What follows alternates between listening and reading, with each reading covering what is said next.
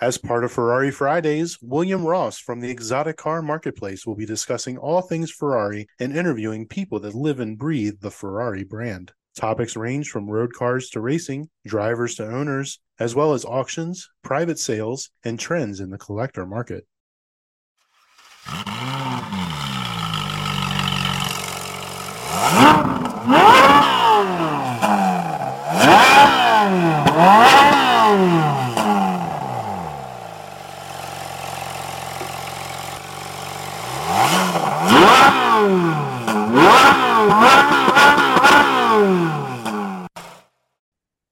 Hey everyone, welcome back to the Ferrari Marketplace podcast. I'm William Ross, your host. I want to welcome everyone over to our new platform, and I want to also welcome I don't want to say guest on the show. I'm going to say more like co-host because we're kind of good friends, business associates. We do a lot of things together. But Crew Chief Eric is joining me on this, and he'll probably be on a lot of subsequent episodes as well as either co-host, guest, moderator, what have you. But you will be hearing some more soon. So, Crew Chief Eric, introduce yourself to our listeners. Well, William, folks that are familiar with the Break Fix podcast are familiar with my voice. And, I always say it's a little bit odd being on the other side of the microphone. So I appreciate you inviting me onto the Ferrari Marketplace podcast to talk about a really interesting topic tonight. But happy to be here. Happy to have you as part of the Motoring Podcast Network. So this is a lot of fun and looking forward to seeing where things go for the future of the Ferrari Marketplace podcast. Yeah, so as everyone heard, Eric just mentioned, is the Motoring Podcast Network is a nice little project that is getting launched that is going to have basically all podcasts motoring related, and it's going to be a fantastic platform. So it'll give you many, many options and choices to listen to different various podcasts of people we know and people that, hey, we kind of all jump on each other's podcasts, but you're going to find a lot of variation in regards to what you can listen to. So definitely get on there and sign up and keep a listen. So tonight we are going to be talking about a show that Eric turned me on to, or informed me on, I should say. I wouldn't say turned me on to because I kind of scratched my head about watching it, but I know Eric and his wife are kind of big fans of it. It is on Netflix. It's called Car Masters: Rust to Riches. If you look it up, you'll see there's 5 seasons, and it follows this crew at Gotham Garage out in California. And it's kind of along the lines of what you would think when you see a TV show that's on Netflix or any other of these like Motor Trend or whatnot. But their philosophy, or I guess to say business model, is to take really junk cheap cars, fix them up to sell them for X or trade it for Y, and then take that and do the same thing to it, but for more money to get to Z, which would be a six-figure car. So they just basically taken that old adage, and I think they use this example in the beginning, talking about it, talking about the person using the paperclip, and 11 trades later, they own a house. Kind of that scenario is what they're looking at. So there's some interesting people on the show. I know Eric's done a lot of research on the show and the individuals. I've done a little bit on it too because it was a head scratcher on some of these guys because you kind of like, are they legit? Or are they just kind of actors or what? Which you'll find out one of them kind of is. But the majority of the guys working the car, they know their stuff. I'll give them that. So, but you might be asking yourself, why are we talking about this show on the Ferrari Marketplace podcast? Well, here's the reason. In episode or in season 5, towards the last few episodes, there is a Ferrari that they get their hands on and modify. And if you want to take the time to watch it, and you'll see what we're talking about here. But oh my lord, I mean, it is. Oh my lord, and it's like where to start. I mean, I just and I when Eric told me about this, the show itself, and hey, this is right because they did this Ferrari, and I'm like, all right, and I did. I watched the first season. I watched a couple episodes, and I'm like, okay, I got the gist of it. So I jumped right to the ones for the Ferrari. So it was like the last 3 episodes of season 5. It kind of goes across it.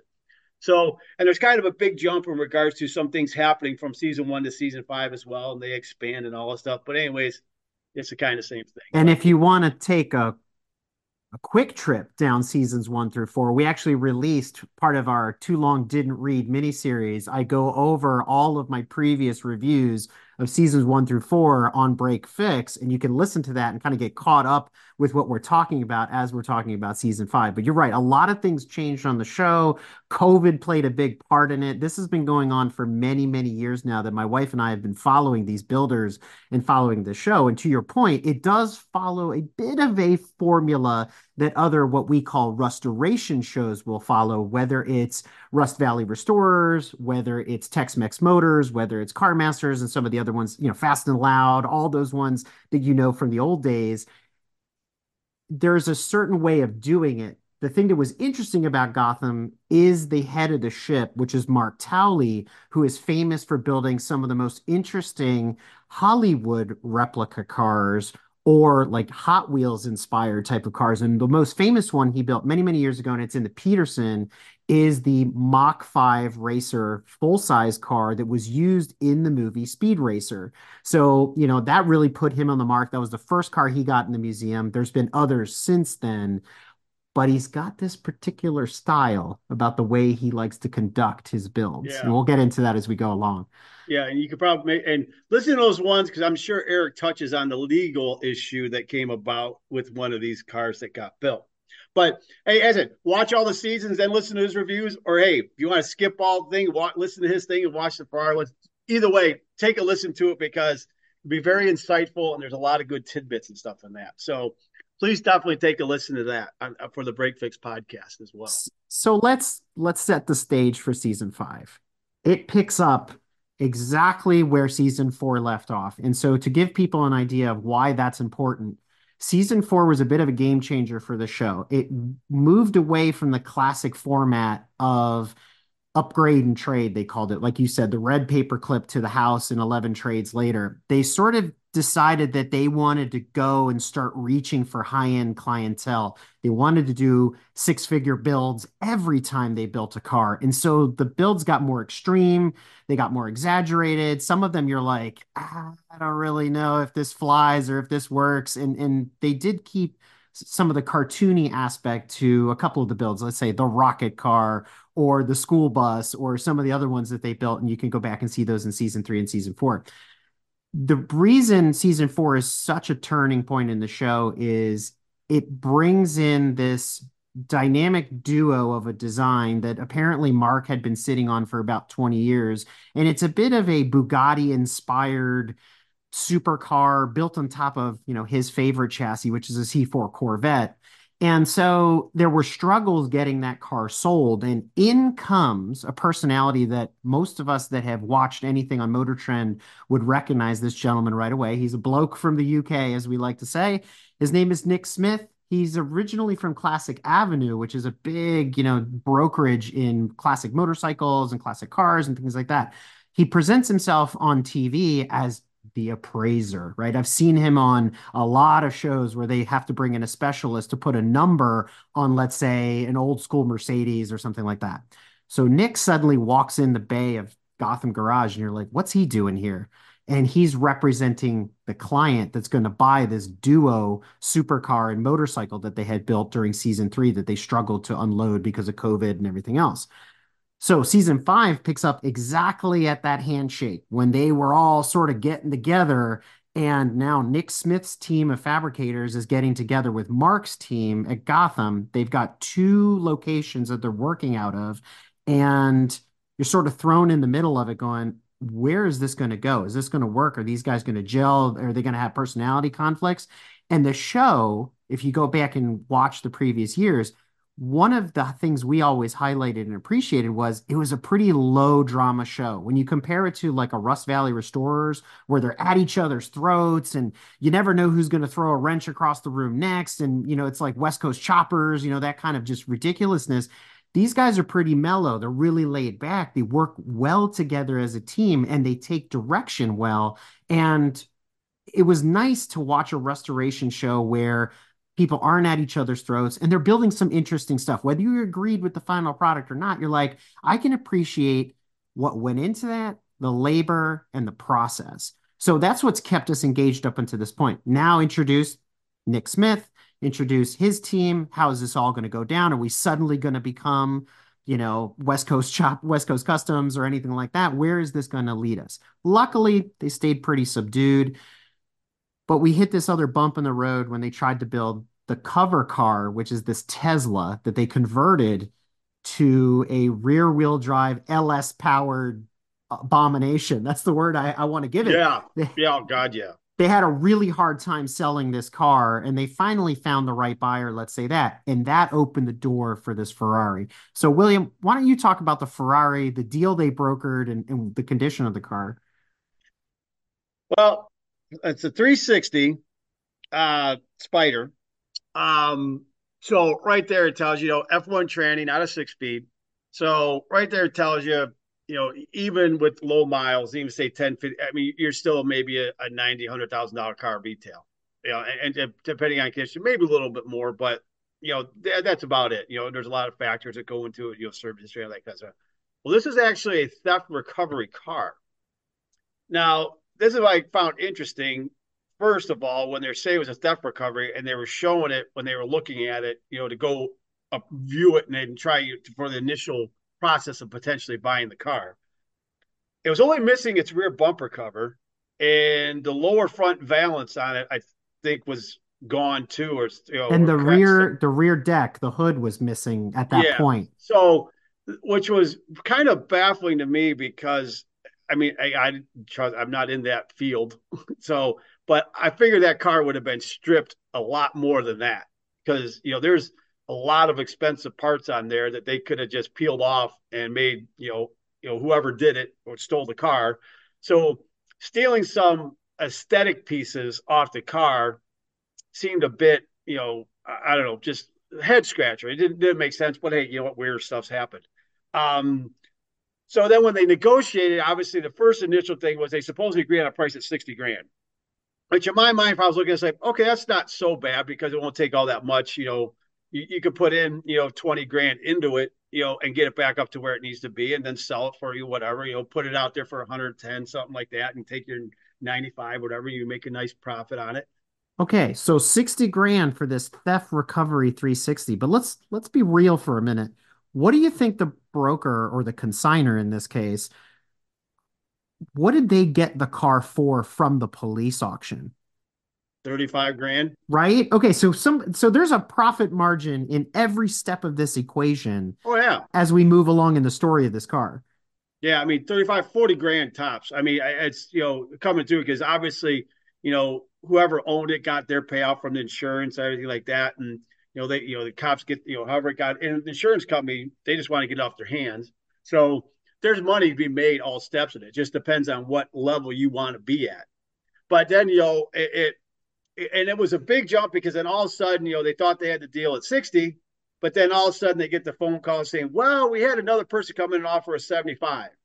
And if you're willing to be, it's like typical used car salesman stuff. yeah, You're like, oh, I got another buyer on the line. And suddenly the price has gone up if you want to get. I was like, are you kidding me? yeah, that is like the absolute typical. Well, I had someone in earlier today, putting in an offer. I got someone calling me back, or this same old BS. So they fall for it. So true or not, whatever. So because they told them, well, if you can match it since you were here first, we'll sell you the car. So they kind of mull it over briefly and say, all right, pull the trigger and buy it. And I'm like, it's 75 grand. What that was, I go right there. That's just a loser as it is. Because what's the market look like on a 360 these days? It's pretty soft, right? Oh, God, yeah. Especially with an F1 tranny. I mean, if you're going to buy one, obviously you want to buy it with the 6-speed. And with that car, I mean, you could get the conversion done, or you still on those. I think it's like 40 grand, 35 grand on a 360 to do the conversion. So I mean that ain't cheap. So you start doing the math and get it up there. So, but yeah, F1 Tranny 360 is Spider. I mean, yeah, like I was saying, depending on mileage, to me, like I said, top markets, 110, 120. I know there's people out there trying to ask for a lot more, but they ain't going to sell. You could ask whatever you want for the car, but who wants to pay for that? Because especially when you go from a 360 to a 430, there's such a huge jump in regards to performance and just, the driving quality of the car and everything you get out of it, it's like you would spend the extra 25 grand and jump into a 430 than you would a 360, because you can get a mid to low 20,000 mile at 430, in the the 140 range, 150 range, decent, great service, everything like that. Whereas why would you spend 120 on a 360 when you could spend an extra 20 grand and get 100 more horsepower? You go from timing belts to chains, so you don't have the belt situation going on as you do with the 360 going into the 430. There's so many differences between the two. It's like, pay the extra money. Yeah, and this is where it gets awkward, right? Because up until this part in the show, we were still trying to figure out how Nick and Sean, the other broker from Gotham Garage, were going to do business and how things were going to work. And they were disagreeing about the strategy going forward and all this kind of stuff. And here we are standing in front of this Ferrari. And by the way, this was the second Ferrari that was proposed in this season. The first deal fell apart, and we were just like, oh, gee, drama. It's not going to work out. They're not going to do a Ferrari. They'll go do another Chevelle or something. Wait, so what? Yeah. We'll move on with life. But now we're faced with this 360, the theft recovery car at 75 grand after all that kind of overproduced, lifting of the price. And as my wife and I were watching this, we're thinking about it going like, something's not right here. Like, and if I was Mark and Sean coming from the hot rod world, from the customs world, dealing mostly with domestics, we've seen what's happened in the past when they did the Volkswagen, when they did the smart car, when they've done a lot of the foreign stuff. There was even a kit car, going back to our kit car episode, an Elite Laser 917 thing built on a VW Bug with a Porsche engine in it, and they struggled with that. And she and I are looking at each other going, this isn't going to end well. If this Ferrari has a single mechanical problem, they are so done. Yep. Yeah. Yeah. I mean, the girl on the show, was it Constance? Correct. On the show, I mean, she knows her stuff.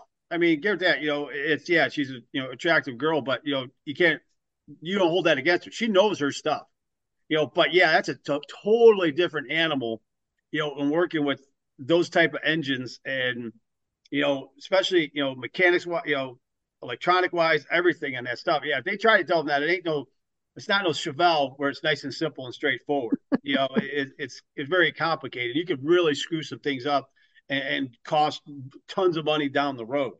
That's why one thing I was kind of surprised about it, because my first thought too is the guy said, okay, we're going to do do a conversion to a 6-speed. That one of those would have made the most sense. And buy the kit. They probably figured out because it's just cables and whatnot. It's not too complicated. You get all the pieces for it. It's not anything crazy. It's just reprogramming the ECU and stuff like that. What again, it's you have someone that knows what they're doing, you can get it done. So that was my thought, that they're going to go that route and clean up. But as we both know, they didn't. No, they didn't. And that goes back to a previous Ferrari Marketplace episode where you talked about doing the 6-speed conversions. You even talked about that on one of our What Should I Buy episodes. But more importantly, what we didn't see was the behind the scenes, if they test drove the car, if they didn't. Everything sort of happened in the parking lot. And you see Nick Smith jump in the 360 at one point, start it up, rev the engine, and you're like, okay, cool, we're going to buy it. And it's like, that's it? Yeah. Okay. And you really didn't even see the interior. Ever, at any point. Even after they did the car. Right. Which was kind of strange. It's like, all right. So that's the other thing. It's like, okay, what shape was that in? I mean, what were we going to have to do with that? So there again, there's some head scratchers and, kind of just going, some, it doesn't seem right here. And it's starting to get a bit staged, kind of, I guess you could say, or they're hiding some things. And again, it goes back to initially looking at the car and saying it's a theft recovery, and only those couple things are missing. Yeah. Because if you really want to enhance the show and really create that factor, it's like, okay, everything should be stripped off this car. The interior, the seats should be gone. Everything should be, be torn out, everything like that. I mean, I would say he wasn't even missing an emblem. I mean, everything was there. Yeah. I mean, you'd think that'd be one of whoever stole it, whatever, pop that thing off and put it on a necklace, one of those type of deals, But yeah, none of that stuff was missing. It's like, it just seemed a bit strange and it seemed a bit staged.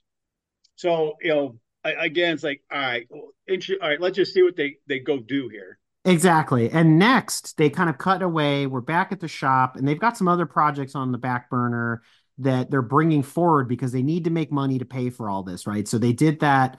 They did this blacked out Chevelle. They're working on this pontoon cartoon VW bus thing, which actually I thought was pretty cool. Yeah, that That wasn't was too bad. that was a lot of fun, right? And so Yeah. see, that's the kind of stuff I enjoy watching them build. You're like, I would have never thought to put those two things together. And then the money they got for it was decent. Although that deal, the way they brokered it, that's that typical Sean. And I literally called the number they were going to settle on because I've seen it so many times. I was like, he's going to come in at 40 something. The other guy's going to come in at 20. And then they're going to do this little game. They're going to settle on 37 and a half. And that's how that's Yeah. going to go out the door. And it hit right on the number. And my wife was like, man, you need to go on The Price is Right. And I'm like, this is what's up, Just right? yeah, it's difficult. It's like why just cut the cut, Chase. You say this, hey, we're going to be in the middle anyways. Let's just call it a day. Exactly. But that's part of enjoying the show and being a fan for now 5, 6 years. You get used to how they do things and you're like, okay, I see where this is going to go. So again, a little bit formulaic. And then they start, once they get all that out of the way, they start to turn their attention to the Ferrari and what they're going to do. And there's a good part of one episode where Mark goes back home. You see one of his Corvettes in the driveway. He's kind of sitting in his garage and he's got pen to paper. This is the same sort of scene they used in season 3 when he went back to quote unquote the drawing board to design or bring out his design for the supercar and the bike. And I'm like, oh man, here we go. Yeah. And he starts talking about the heritage and the lineage and the Ferraris that are going to inspire his design. And he's got this whole cork board of photographs that he pulled off the internet and stuff. And I'm sure you paused at that point, William, and you were like, okay, so this is this and this is that. Because I recognize things like the 330p3. I recognize things like the 250 GTLMs and stuff like that. And in the background, the pontoon fender Testarossas. So there's a bunch of cars there, like classic Ferraris. And I'm wondering if you had the same thought I had on where this design should have gone. But I want you to talk about the classic Ferraris that he was looking at. Yeah, my thought was, oh, I'm like, oh Lord, he's going to f this up big time.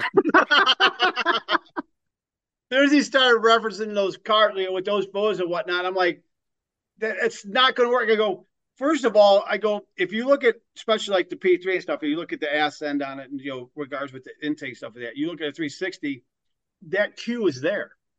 And so a lot of those things, nuance wise, was already on the car. And that's when these styling exercises, people were going back to, I want to say retro, but looking back at old designs and bringing forward because they're so popular. I mean, like the Mustang, everything, all these things, Camaros did them. So if you look at it, it did it. So it's like, a, how would you, incorporate that in? And B is like, how extreme are you going to go? Because, are you going to just get all new body panels made and completely go nuts and have to really start doing some serious, changes and modifications to the chassis to accommodate everything that you have to do? And as you know, I mean, proportion is everything, and that those cars aren't huge. It's not like you got these big long lines. It's not like some big massive Lincoln or some old Caddy or something like that. I mean, it's a small compact car. So I mean, your lines going from front to back, you don't have all that much distance to go. So I mean, you start creating these big bulbous things on the thing, it just really throws all the look off. Okay, okay. So I'm glad you brought that up because they brought that up too. And the design masters of Ferrari and this and that. And if you look at a 360, there's not a crease on the car. It does have a belt line. It's very subtle, and that actually Yeah. gets referenced later. But there's a lot of care and thought and imagination that go into the passion of designing a Ferrari. And they're right. Everything was accounted for. Everything was purposely put on that car and shaped the way it was, wind tunnel or otherwise. And you may not like the 360 design. It is pretty smooth compared to a 458 or a 488 or even the cars that preceded it. So the 360 is sort of a little marshmallow, and that's okay. So I understand where he's coming from and that it's a blank canvas. Maybe we can work with this. Maybe we can modify it. But I'm sitting here going, and the words are coming out of my wife's mouth saying, well, how do you mess with perfection? Because the Ferrari, when you look at it, at that moment in time, the 360 was perfect. It pulled the inspiration from the older cars without being ostentatious, without being ridiculous. And one other comment that they brought up when they were talking about the heritage cars outside of the 330 P3, which was a race car, purpose built for Le Mans to go against Ford, in the late 60s and all that kind of thing. All the other cars they were taking inspiration from, they kept saying how unique and different they were. And I'm sitting here going, if you know anything about a 250 outside of its chassis, long or short, they're basically all the same car, Yeah. especially when you look at the arch fenders. Even the pontoon fender Testarossa shares design cues and design language with some of the other 250 base cars. So they're not that different. So I'm like, you're not pulling from a drastically different line of cars, and we're going to pick out this one little feature and this other little feature. It's like they sort of focused on two families and tried to run with it. Now, we're discussing these classic Ferraris, and we're talking about another one that was built in the mid 2000s. And I'm thinking to myself this entire time, why didn't they go down the rabbit hole of doing some sort of wide body GTLM type of car, Oh yeah. some sort of 575 homage, something to the F40 where the heritage would have been a lot closer, it would have been easier, turn it into like a Magnum PI 308 inspired sort of thing. Yeah. Like if you're going to go for it, but you go all the way back to the 60s, like I don't know. Yeah. Well, another thing too is them, I say using those references and, making those kind of statements.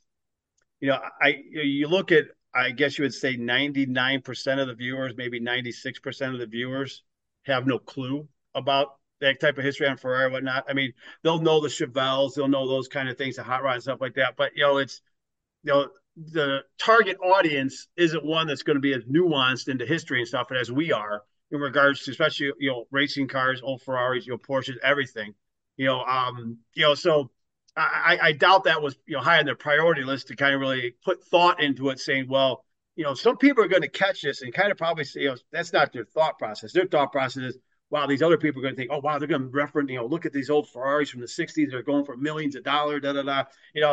Again, it's just, and that's they make that point about the show. Is it scripted? Yeah, to a point, but it's what they had to do, and how much, him going to his garage and doing the drawings and going back. I mean, was that suggestion by producers? Hey, let's do this. Really, instead of him just thinking, hey, why don't we kind of go this route with it? I mean, who knows?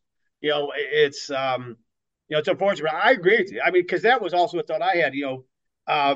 Taking a page out of like what Liberty Walk does with those wide body kits. Say Mansory with the ones, or RWB does on the Porsches. Kind of like going something like that in regards to going wide body on it. And just really kind of going, I would say extreme, but going extreme, but keeping that nuance there. I mean, just kicking out the fender flares. Getting it out there, making that stance lower and wider.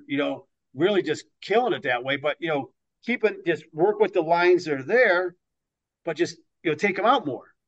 And when I thought about it more, it would have been really cool to do a Chinetti tribute and do like a Nart design, like Oh yeah, get rid of the headlights, give it those GTU, GTP blocks flares like you would yeah, see in the 80s that they did on the 512BB. And I'm like, that would have been really, really slick. And that would have been something somebody would be like, man, that's a modern old Nart race car. That's really kind of cool. And so yeah, for me, reaching back to the 60s was a stretch and then yeah, some.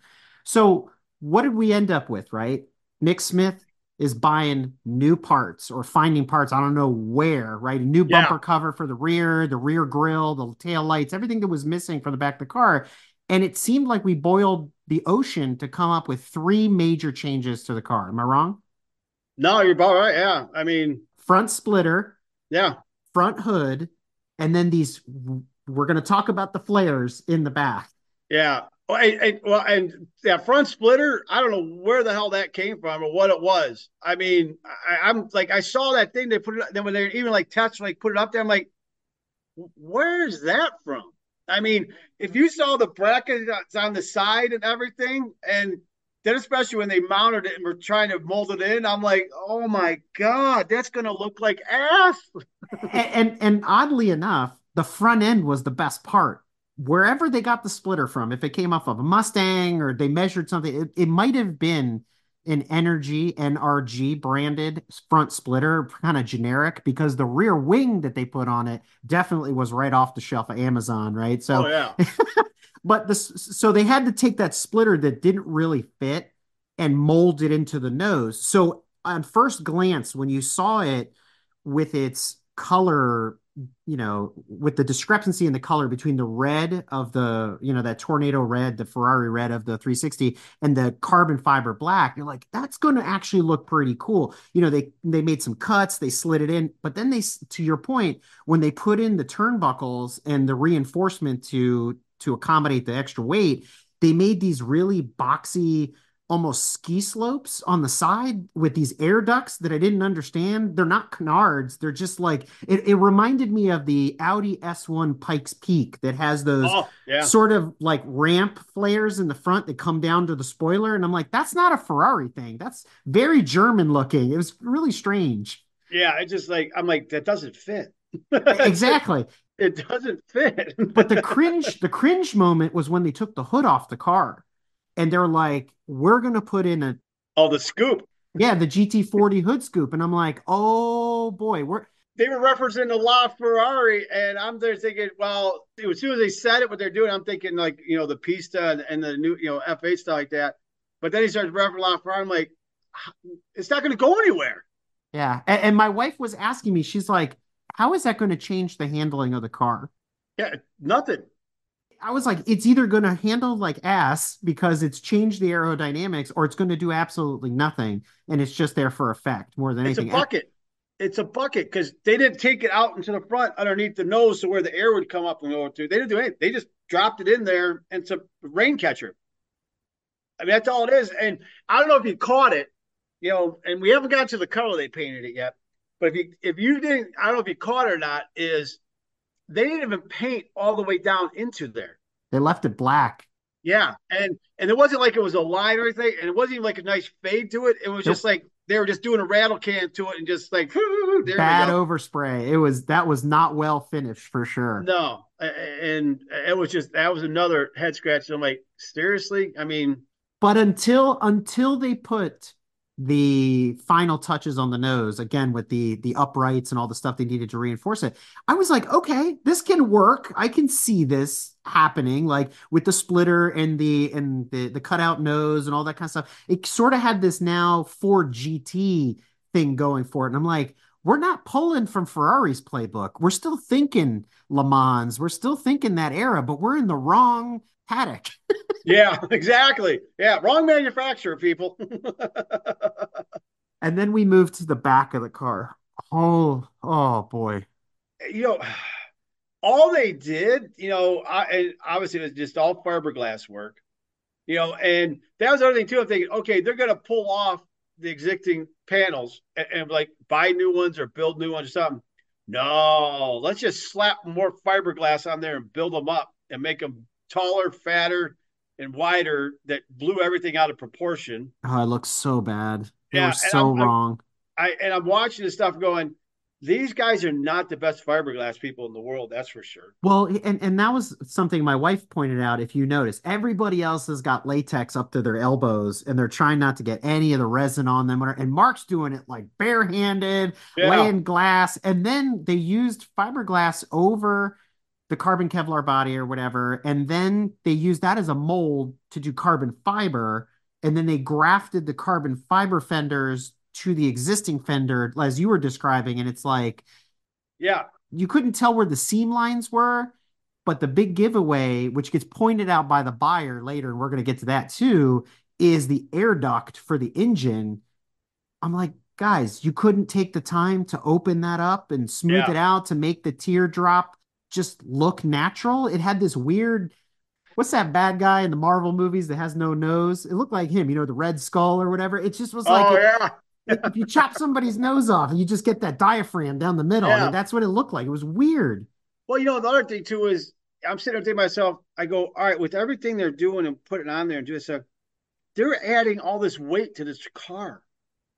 They had to add a good 200-300 pounds.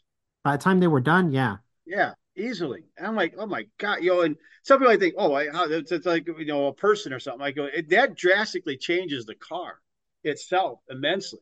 The aero, the handling, the Yeah. performance, and to your point, we skipped over doing the obvious. Let's put a 6 speed in it, do some other stuff, maybe a wide body, all the things we've talked about. They did zero performance mods to it. And let's face it, like No any exhaust, nothing. nothing, right? But like any exotic, there's a tax. And I don't think they could afford to take it to that level and say, oh, we're going to do this, we're going to do that. Plus, they're out of their element, right? They've got a Ferrari for the first time in the shop. And it's like, well, what do we really do with it? Let's just do some body work, right? Yeah. And and you look at the car, the other thing too is it wasn't like it was absolutely necessary. I mean, to me, look at stuff, the bodywork looked fine. Yeah, hey, take it to a good detailer, get it all done up, get some paint correction done and whatnot. Be done with it for the day, wash your hands. They would have been better off just doing a wide body kind of stuff, doing some performance mods, putting an exhaust on it, conversion, whatnot. And for what they got for it, they would have probably gotten that for it justifiably, because in the end, what they got wasn't justified. We'll get Yeah, there. when we get there, but it was baffling the thought process. And, and the scary thought is because now, staged or not, is their mind, we can do this to some more Ferraris. Oh, we'll get there too, but we Yeah. gotta talk about the color. Yeah. Yeah. That's like, Oh, this is a sacrilege. I mean, this is, it's a factory color just from a different factory. yeah, Jesus, Kia. Well, it's 911 GT3 RS green, right? It's Carrera green, Yeah. and it looks horrible on that car. I don't know if it was the lighting. I don't know. I mean, I don't think they changed the hue slightly or whatnot. I mean, because that green on 911 looks spectacular. I mean, looks great. Man, And that's because a 911 can wear almost every color. Like, I mean, if you look at the 70s, they came in the assortment of M&M colors from the factory, and orange, yellow, that Kelly green, green. Carrera green is one of those Yeah. colors in the catalog, right? But Ferraris, if you're going to do green, you go back to the 308 catalog and you do that metallic green, that really Yeah. dark with the gold fleck in it. Like the Ferraris wear darker colors better. If you and as far out as you can go is that kind of Ginster yellow, the Giallo, whatever they call it, that they have that bright mustard color.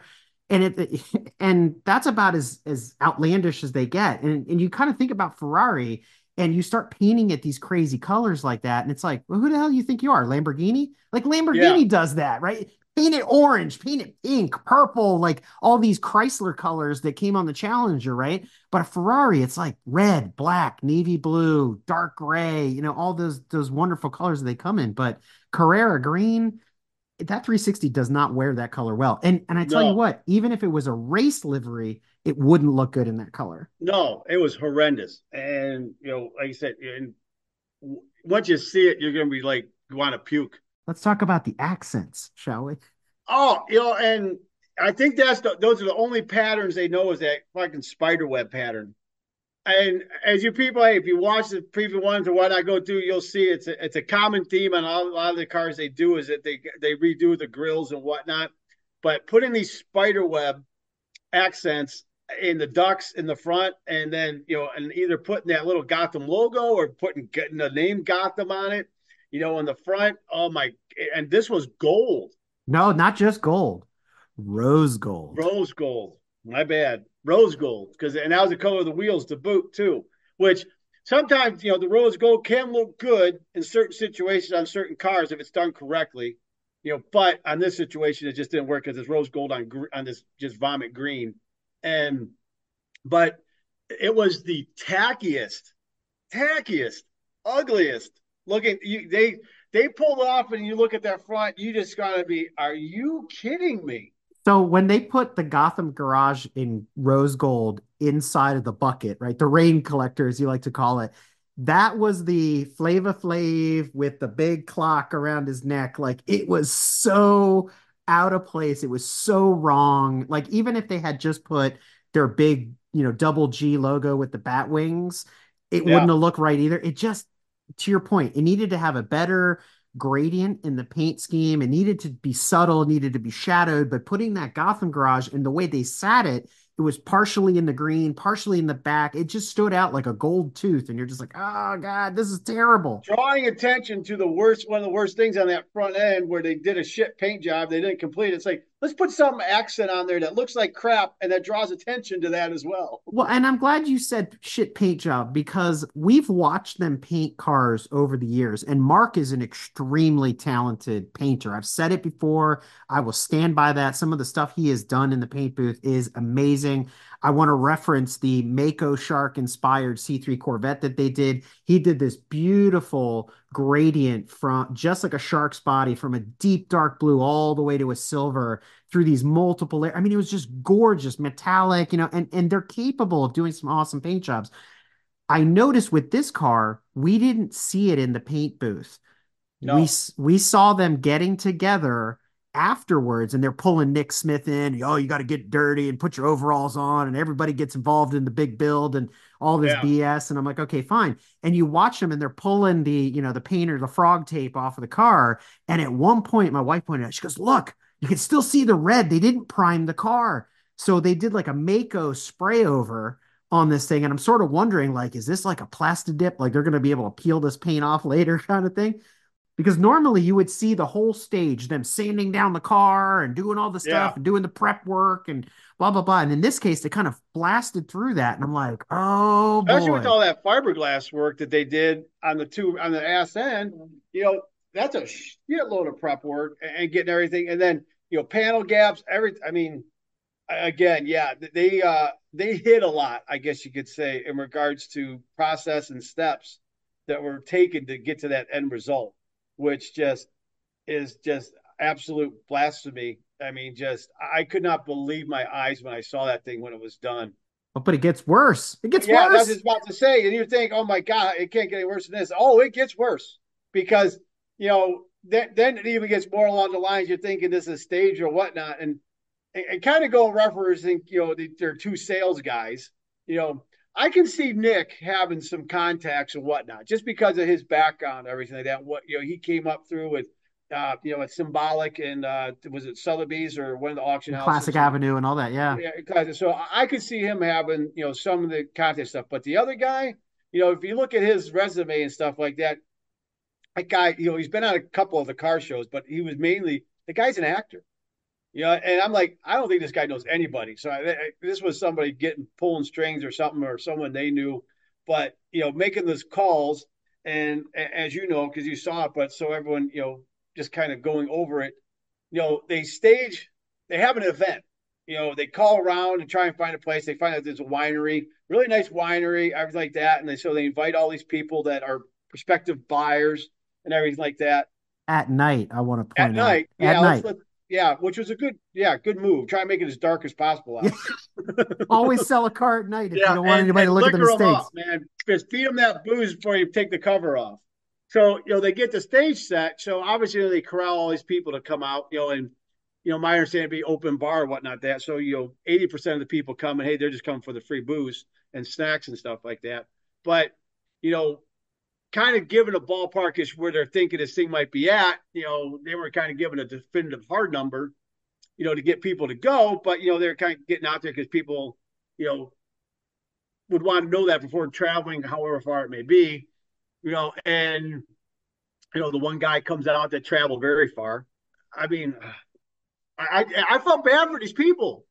Yeah, because when they uncovered the car, if you paused and sort of looked into the crowd, the reaction wasn't all smiles with a big sign that says applause and they all go crazy. No, People are like, what the heck is this thing, yeah, right?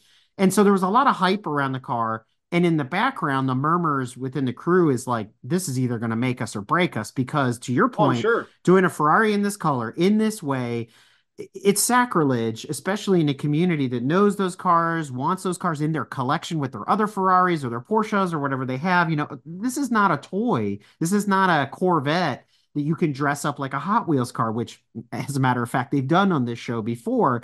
And so for me, I'm on pins and needles going, man, this is gonna go over like a lead balloon, and they're gonna be stuck with this car. And this is like three times that they're stuck with some build that they just cannot unload. yeah, And there comes a point, they unveil the car, people are talking, and you see people are walking away. I got to get another drink before I look at this thing again. And they're trying to work the crowd. The whole team is trying to work the crowd. Every one of them is. And at one point, and I don't know if they meant to leave it in or not, but you hear Constance saying, "This isn't going well. Nobody's No, I interested heard in this that. car." And I was like, dang, that is Yeah. savage. Well, everyone that you walk up to is kind of thing, I'll have to think about it. It's just a nice way to like, you're out of your mind. Oh, that guy talking about his wife. I got to run it by my wife. I'm like, oh Yeah, man, here we exactly. It's go. like, again, it's the old car sale stuff, on the purchaser side, using the same excuse. But yeah, I mean, going up to everybody, I don't think so, whatnot. And What we've left out the big reveal is how much they wanted for the car, right? oh, yeah. I mean, what was he at? 225? Two and a quarter for a 360 Yeah, for 360. with no performance mods. Yeah, a theft recovery, which you'll find on doing a VIN thing on stuff like that. And if they're worth their salt, they would have disclosed that too. That this was a theft recovery car, which is a big red flag for anybody, especially a Ferrari that is done by a shop that has no business working on a Ferrari.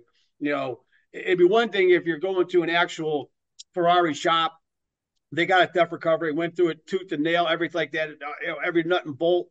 And hey, you can trust the fact is, but then you got these guys going, they don't even, how many Ferraris they worked on? Two, one, maybe at best, zero. So that was the other thing about it too is I I want to say the balls on them to ask that. I mean, that is some balls. you know, to stand by that, saying, okay, we want 225 for it. And if in other episodes I watch, and and if you go back and watch other ones, you'll see they kind of, as a group, or between Mark and Paul, they kind of usually come up with a number, but then when they get in front of the client, potentially, Paul always jacks the price up more. Oh, Sean does. Yeah, yeah, yeah, yeah. Sean does, and get it down. So, it's like, okay, they're starting high. But on big builds like this, like the supercar, like the Tesla, the Ferrari, there's a couple others, he digs his heels in the sand and he doesn't want to budge on the number. And they mentioned that even Yeah. during this, when it comes almost down to closing, because we get this dark horse rolling in at the last minute when everybody's pretty much like, nah, brah, you can take that thing back on the trailer it came on, right? You can tell he's digging his heels in. He wants that 225, he wants 200, and then they're screwing around with the numbers. And at one point, Sean's playing the same game he always plays, and I'm like, here we go. And the look on Nick's face, and again, the editing this season is funny compared to previous ones where they left certain things in. And Nick is like just rolling his eyes, like, come on, man, this is not how we do business in the Ferrari world. Like, what are you No. doing? Yeah. Well, and you have to start wondering because you watch is like him digging his heels in. Is it more ego, and his mind thinking, no, in my mind, it is worth this. Something's only worth what someone's willing to pay for it. Exactly. And unless you have, all it takes is two people to create a bidding war, so to speak, and to drive a price up, whatnot. But if you have one person that's dictating market value, it's going down. I mean, you got one buyer, you're going to have to bite the bullet. But yeah, I mean, digging his heels in, them getting a little paranoid because, I think those other ones, they were thinking too, is like, oh crap, we're going to be stuck with this car, and then what are we going to do with it? How are we going to sell it? Because if you go back, to the Bugatti S car, they made an attempt to sell that thing online. And he dug his heels in and wouldn't let it go. And then, luckily how legit it was or whatnot, because Nick was the one that brought in the supposed big high ball and roller deal, buyer, and Nick ends up being on in season 5. So it's like, how much was that kind of play? So who knows? But it's just you can see the kind of worry in everyone else's eyes. Oh crap, we're gonna be stuck with this as well. But again, now we get something that seems a little too TV-esque as well. This major collector from the East Coast comes rolling in, who supposedly is happens to be in town. This was a 2-week window from them calling him, this guy coming in, which is a little odd because someone like that, in that time frame, unless you're talking something super special and that they were looking for this specific car, they're not going to kind of say drop everything or be able to squeeze something in. This guy's, if he's a major collector, the kind of dealings this guy has, he's not going to be like, well, yeah, the auto show's going on. What I'll try and see if I can squeeze in and whatnot. Let's be real, William. If they had called you, you would have gone. You would have showed up. Yeah, why not? Well, God, I wanted to see what the hell this thing was. I mean, talk about a great YouTube video. That'd been fantastic. Oh my God, that would have got went viral. Look at this thing, is dropping this thing before the show aired.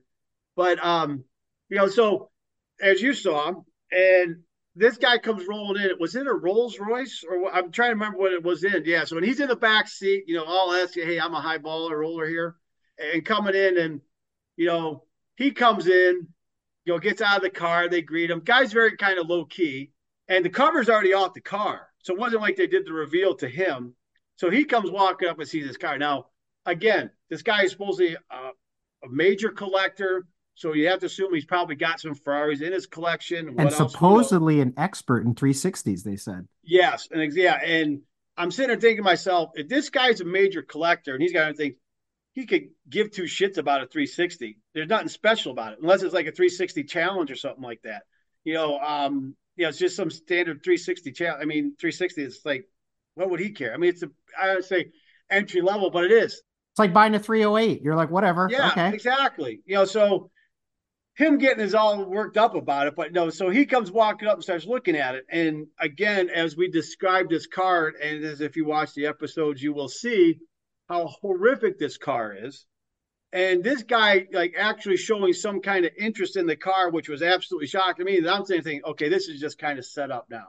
This is not making sense. There's just no way. So as we guys talked, we knew where they were starting at the 225. So they get down to brass tacks and start, kind of discussing that. And he's going over the car. He's talking about byline stuff. I mean, he's really kind of, scrutinizing the car, kind of go back. We don't see the interior at all. I don't see him open a car door and look inside at all. You don't see him start the car. Nothing. I'm sorry, but you're gonna buy something like that. You're gonna start it. I want to hear it run. All right, let's drive it because I want to see how the transmission is. I think because if the F1 tray is shot on that, that's 20 grand right there. It's like all these things. If you're gonna be spending that kind of money, you're north of six figures. You're gonna want to scrutinize the hell out of this car, and you're probably get a PPI done and do all this stuff. And hey, I want to see records. Da da da da. You're not just come strolling in to see this gaudy ass green snot thing sitting there with these rose gold accents, spiderweb accents saying Gotham Garage on it, going, woohoo! Yeah, I'm going to put that in my collection. And offering up 165 grand. And my wife was like, what? Did he just say 165? I was like, I'm sitting thinking, okay, this guy is not legit. I go, there is no way this guy would even start there. I was waiting for like 120 or 110 to come out of his mind. Even then, I've been like, yeah, you guys should probably take that, but no, and him started 165. I was like, oh God, and so then they came back at the 200. Yep. So then he's kind of scared. He goes, well, and then I think he came to 170. They came down to 190. And then he just says, I can't go any higher than 175. Like, oh. Yeah. And that's again when Mark's kind of digging his heels and they're kind of like looking at Mark going, oh, crap, we're going to be stuck with this car. And, they do that dramatic effect looking at Mark, everything like that. So then he starts, going into the spiel about, you're thinking, okay, he's not going to sell. But then he's like, well, but, this gets us in the door, da, da, da, for this market, did this and that. So, yeah, we can do 175. I'm thinking, oh, my God. If that guy bought that car and he's legit, and that car is sitting in a collection of 5 or 10 cars or whatnot, that thing's like sitting up front or something like that. I mean, people are going to walk in and go, this guy's got absolute stupid taste. I mean, why would you buy that car? The money it would take to convert it back to a just plain Jane 360, you're completely upside down. I mean, the hood alone, I can't imagine after they sacrificed it is cheap. In my opinion, if you're going to mod a Ferrari, to your point, pull the fenders off, pull the hood off, keep the original parts so you can convert it back to what it was in case it just goes totally pear-shaped. But to mod the car like it was an old Chevelle or an Impala or something and say, well, here it is, we shaved the door handles. You're like, it's hard to come back from that. You go out into the market, and again, referencing like, Liberty Walk, Man Street, RWB, and whatnot. They really do not, with any of those kits, really basically fiddle with the look of it. They just kind of enhance it and just give it a meaner looking stance. they're going to get into fiberglass work here and there. Yeah, I mean, you got some extreme ones where it's complete new bolt-on kit for quarters and fenders and whatnot. But those ones are you can tell that that's what they are. But you look at what those other ones are. It's like it enhances it. They work with the car. And what those guys did is it's horrendous, and it's like that's why I just made me think. Okay, when he got to that point, okay, that guy's not legit. It ain't real. It's like, and I've been kind of looking around online trying to find anything else on this car. Where did it end up, whatnot? Because either the guy did buy it and he fucking put it in a dumpster and just like lit it on fire and says, hey, I got some good PR on that or whatnot. God only knows, or put it in a smash up car derby or something. I mean, I don't know what you would do with that, because I would be embarrassed to take that thing to any type of, even to a Cars and Coffee. I mean, because people are gonna be like, they knew how much you paid for it. They're gonna be looking at you going, "You're the freaking idiot that bought this car." It's and if that guy is legit, the people that know him in the industry, and whoever's like say dealt with them or sold them cars or whatnot, I mean, his phone would have been ringing off the hook saying, "How in the hell did you pay that? Why would you pay that for that car?" I mean, you talk about getting ridiculed.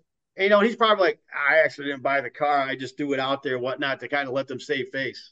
So, and that's exactly what we were thinking. I think who ended up with that car is the young guy with the flat brim hat that they brought in at the beginning of the season, who has all that collection of the Lamborghinis and Bugattis and all that kind of stuff. And he bought that custom Dodge Charger that they built for him. It's the first car they did in the season. And I was scratching my head going like, why the hell does somebody want like a hoopty Charger from 2006? And they built him this car that he could kind of take and go hoon around in and whatever. And I'm like, this Ferrari sort of leans in that direction. And he was there that night, and they didn't pay him a ton of attention. They sort of did the, yo, bro, what's up? You're here. Thanks for coming to the party. And he was in the background. And even when they negotiated with Poindexter, from the East Coast, if you notice, there was no crowd.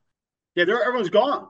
Almost. Exactly. And there was continuity issues that my wife and I picked up on in the filming, where Mark was wearing different hats and you had to pay close attention, and they even didn't take the time to like brush off his blazer. Like it was a mess, right? Yeah. And we're like, what the hell? And we really think that other guy, and I can't remember his name right now, probably ended up with the car because it sort of falls more in line with his style, new money, fancy car, just kind of, Fast and the Furious type of. Look at me, look at me, look at me. And I'm cool with that, man. If you like cars and that's your thing, I'm good with it, right? But this other dude, I didn't believe it for a second. But where we go from here is what really got my attention.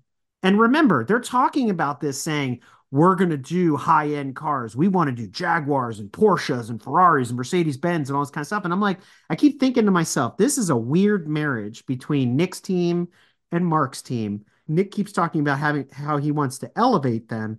And I'm like, you got to get them to pack up the custom American cars and the hot rods, because hot rods and exotics, I hate to say, they don't mix. No, they don't. They don't, right? No.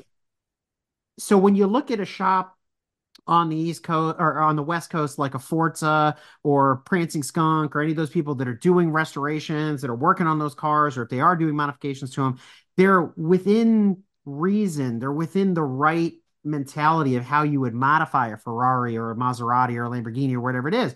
But I just don't see this working, right? And I felt like my wife and I, as we were watching this, we breathed a sigh of relief, as did the cast and everybody else. Sort of when it was over, we're like, oh my God, we're going to put this Ferrari thing to bed and we're going to move on and hope that season 6 is better, because this is just a train wreck.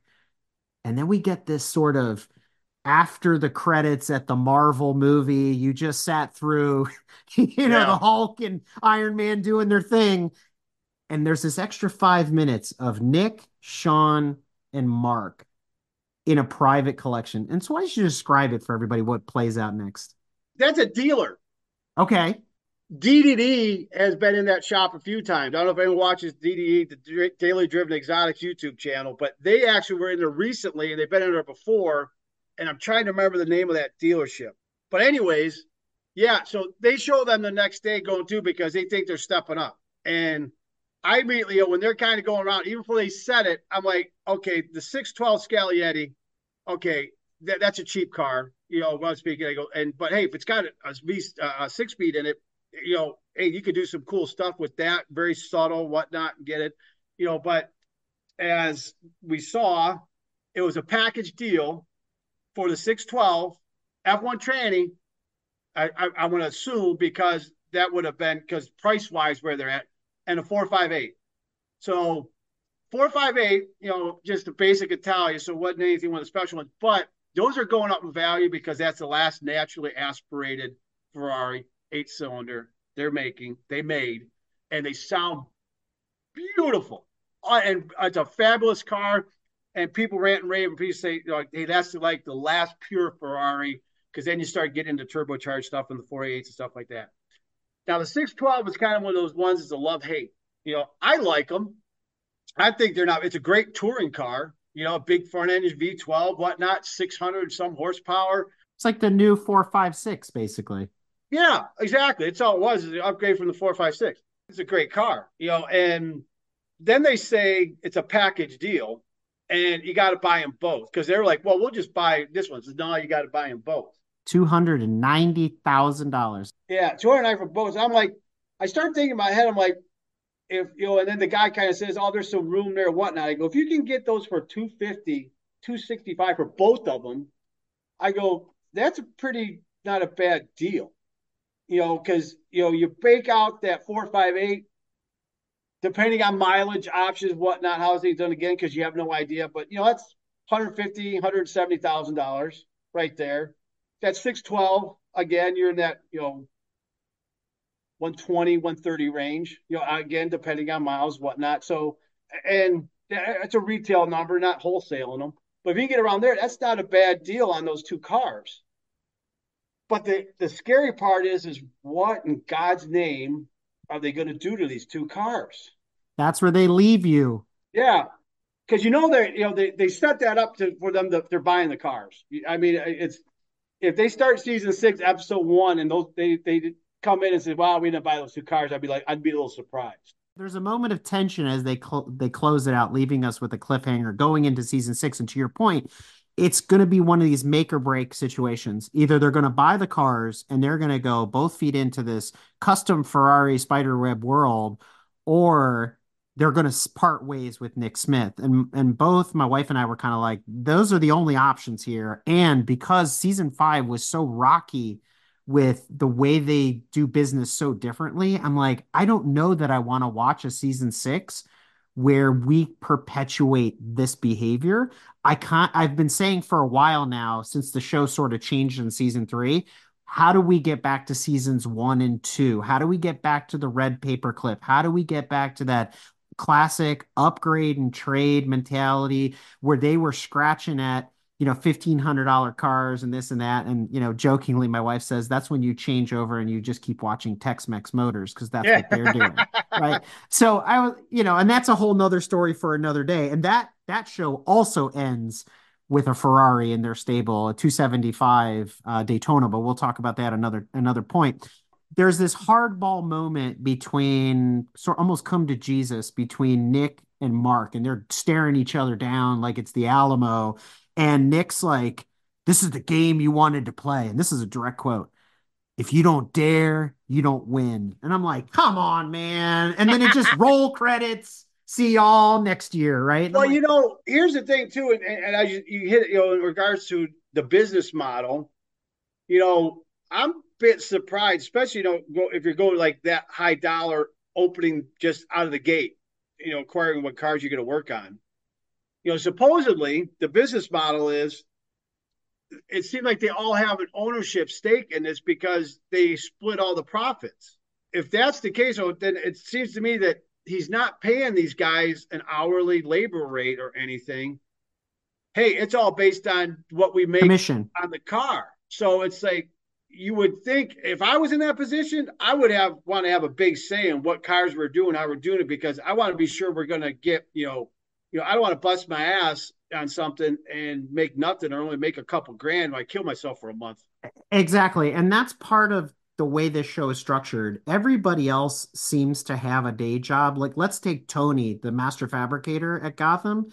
So Tony has his own gig. Like, I feel like Car Masters is a side hustle. They get together to, Yeah. for your point, for a couple of months or 6 months or whatever it is, shoot the show, get these cars done as fast as they can. And that was the other thing that Nick kept stressing. You got to get these high quality done as fast as possible. And I'm like, those two things don't go together. If you've ever spent any time with a restoration shop, doing these types of things, it takes forever to get these kinds of cars done to the Oh yeah. level of like not even SEMA quality, but even Pebble Beach quality. You don't do that in 2 weeks and then flip it for, 6 figures.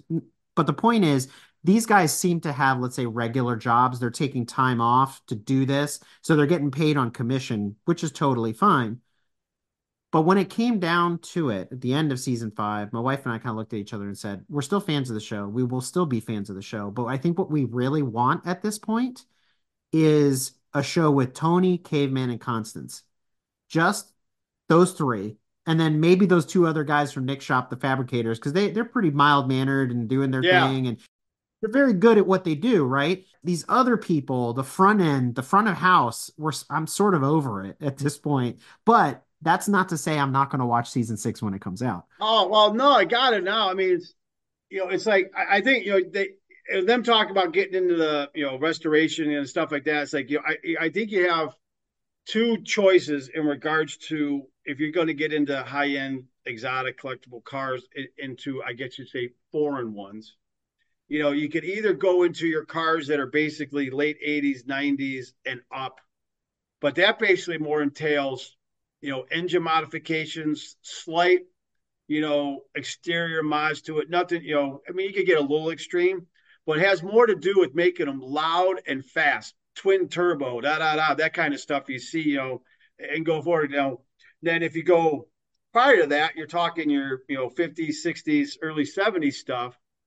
That's going, say Concours, driver car, whatever level the person's got. But I mean, you're talking such a different set of skills between those two type of ventures. The only engine person they got is Constance. And I mean, I don't, her dad was a drag racer, whatnot. So she's working on, she's probably got the knowledge ability to slap turbos on and do all that kind of crap. But I mean, you don't know, but they definitely don't have the skill set to go to the early stuff. I mean, because then you're talking English wheels, stuff like that crap, I mean, but that's an art. And, so you definitely won't see that. So it's really going to be curious to see what they do. I think they only could, and I say they got away with this one in season 5, painting it green and whatnot. But I think, it would be a make or break in regards to if they acquired those two, the 612 and 458. I think that would be a make or break in regards to how they handle it. Because if they do something as gaudy and tacky as that with both of those, and then they sell them for some stupid number, I think it's going to turn off a lot of people because they're going to be like, okay, this is staged. 100%. And they're going to lose their audience and they're going to lose their credibility because the cars they've been doing up until this point cater to not just a certain demographic, but they cater to a type of collector, right? The people that are interested in that SEMA kind of car or that cars and coffee car or, some of the other ones that we talked about even on What Should I Buy? So there's a buyer in their current market. And by them jumping out of that and, if we're going to do Ferraris and Jaguars and all this other custom stuff, now the show, what does it become? Does it become counting cars? Like, I'm not trying to put a knock on Danny Coker, but he's got his own stuff going on and he's been doing it for years and he'll mod anything and he doesn't seem to really care. So we are wondering, is that the direction the show is taking? Is that the direction the shop should be taking? Like, and it's not questions that I need to answer or that maybe we will ever get the answer to, but it has lost its way, right? And when jokingly we talked about in season 3, 4 when they built that shark of a Corvette, which I enjoyed the paint scheme on, the show jumped the shark at that point. Because if you go back and watch, you'll understand what I'm talking about, or listen to my review. It makes sense, but it has turned a page. I'm willing to hang in there. I hope that Tony, Constance, and Caveman get more airtime. Maybe they get their own spin-off. It goes back to kind of classic Gotham Garage type stuff because the three of them are they have great personalities, they have great chemistry on camera. They're all smart and they get stuff done and they do good work. And they're the ones doing the majority of the work at the end of the day. So I want to know more about that. I want to see more about that. But what I think we need to wrap this episode up with, William, is as you're an expert in this space, the moral to the story here is when you take all these layers off, is there room in the Ferrari marketplace, pun intended, for custom Ferraris? Not this one specifically, but custom Ferraris in the collector space. The one moral is don't send your Ferrari to Gotham Garage. Again, it's all personal preference, and like I was saying just before is, you got this, I guess you would say demographic where, at a certain point, and I guess it has to do with coming up, playing Forza, that kind of stuff, and having that on there where these guys are just, taking these cars, they're, I say 40 and under, maybe even earlier 40s and down, it's twin turbo and everything like that. It's all about power and sound and the crackle, backfire and all that kind of crap. I mean, some of those cars look good. Some of those cars are they're a bit. I'm 53, so I'm gonna go on the side. That would just draw me. I'm a person that says, look, hey, I don't mind a decent exhaust, so it sounds good because especially with the flat plate crank V8. Boxer 8, whatever. Sounds phenomenal. Put a tube exhaust on it, put something else on there, it just sounds good. But getting to really extreme with some of the stuff and twin turns, that's just not my cup of tea. I'm more, I like that more stock aesthetic look. But you're definitely not going to do it with anything early. Ain't going to happen.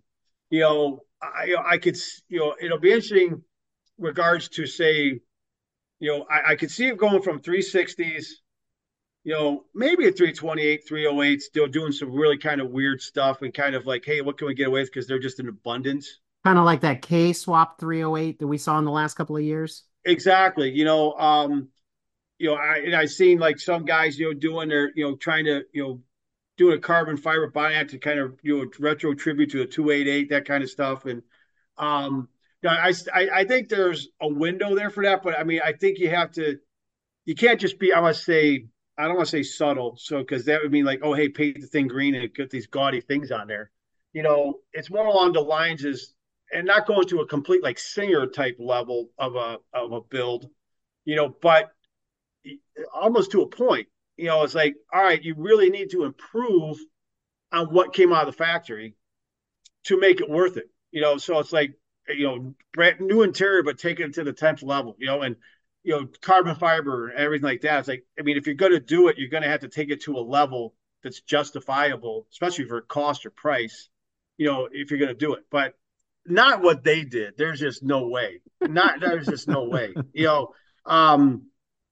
And I just don't see it. It's like I said, them taking newer like 4.58s, 4.88s, that kind of stuff, and doing it. I mean, you really don't see it all that much with Ferraris. You see them with the Lamborghinis and Porsches, yeah, and Porsches, and you see a lot of stuff, but you really don't see that much. And I don't know how so much as just who the buyer is, the demographic of people that buy them. I don't know if they're afraid to get cease and desist from Ferrari because Ferrari is extremely particular about what you do with your car. I mean, they could give to what's that it's, hey, I bought it with my money, I own it. They don't care. That's their intellectual property in their mind, and they're going to dictate what you can and can't do. And you get too nuts, you're going to get a letter from them. So you don't really know too much. I know I'm going to reference these DDE guys because I don't. The main guy and the other guy, Dave and Damon, they're kind of leading the show.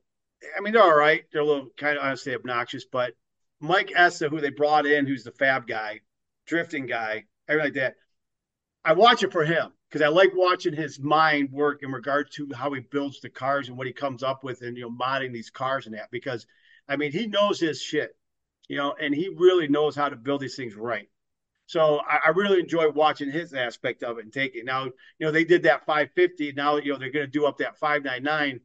And what they're doing to it, they're going that race car look, Obviously, and it's a drifting car, but it's going more race carish look. It's not this gaudy, all these appendages, anything. Each thing serves a purpose on the car. That's the one key thing. It's not just for aesthetics. It's not to be obnoxious. It's serving a purpose for airflow, air for whatever, downforce, what have you. So it's all serving a purpose. They're doing, or I should say, he's doing, because he's the one doing it all. A great job in what they're doing with it. But again, I think that's the correct way to do it. And I think you could see that where people say, well, that's not something obnoxious and crazy. It's like taking it race car-ish for the street. That one's going to be a complete drift car, but I think it's going to turn out great. Like I know the one I just watched, like they watch him fabricate up in the hood, just putting in the vents in the hood and everything. Man, it changed. You want to talk a 1,000% better look to the car with the vents on there. It looked phenomenal. And just that was a simple thing. They showed him cutting out and doing everything like that. And again, it was cool to see it because, they're cutting into a, $170,000 car, $160,000 car, and just having it what like it's nothing. It's neat to watch. And that was one they did a 6-speed conversion on. So that's the other thing. So it's I think it's going to go a certain route, but it's not going to be something obnoxious. I just don't. I don't see it. I don't see people I don't see a market for it. I don't think people will buy it. It's just a different type of buyer that buys Ferraris. Well, I think that kind of wraps up our rant on season 5 of Car Masters. But, William, I got to thank you for inviting me to come on the Ferrari Marketplace podcast. I'm looking forward to being back on here, talking about other things and the new direction that the show has taken and you becoming part of the family here at the Motoring Podcast Network. So this has been good. I hope the audience enjoyed it. Yeah, guys. Hey, I appreciate you listening. And yes, hey, definitely take a listen to the other podcasts that we got here on MPN. There's some great stuff on there. Definitely listen, give those guys a listen. Next episode we got Crew Chief Eric will be on that one as well because we're doing a thing on the Mille Miglia. We're going to have also Jonathan Summers on here, who's a great historian, a very, very knowledgeable gentleman on all things Mille Miglia and a lot of other races and Targa Florio and that stuff. But we're going to focus on the Mille Miglia because of the Ferrari movie that came out, which if you haven't seen it yet, go see it. It's really, really good. But remember, it's entertainment. It's not a documentary. I feel like there's another episode in there too, William. You're going to have to do a review of the movie. I'm sure there will be another one in there as well with that. So we got lots of stuff to discuss and chew on. So, but again, I appreciate everybody listening and, take a listen to the other podcasts on the network. And hey, we'll be back for more. And we have this set up now. We should have a lot more of these rolling on a more continuous basis. So thanks guys for listening. Appreciate it and have fun.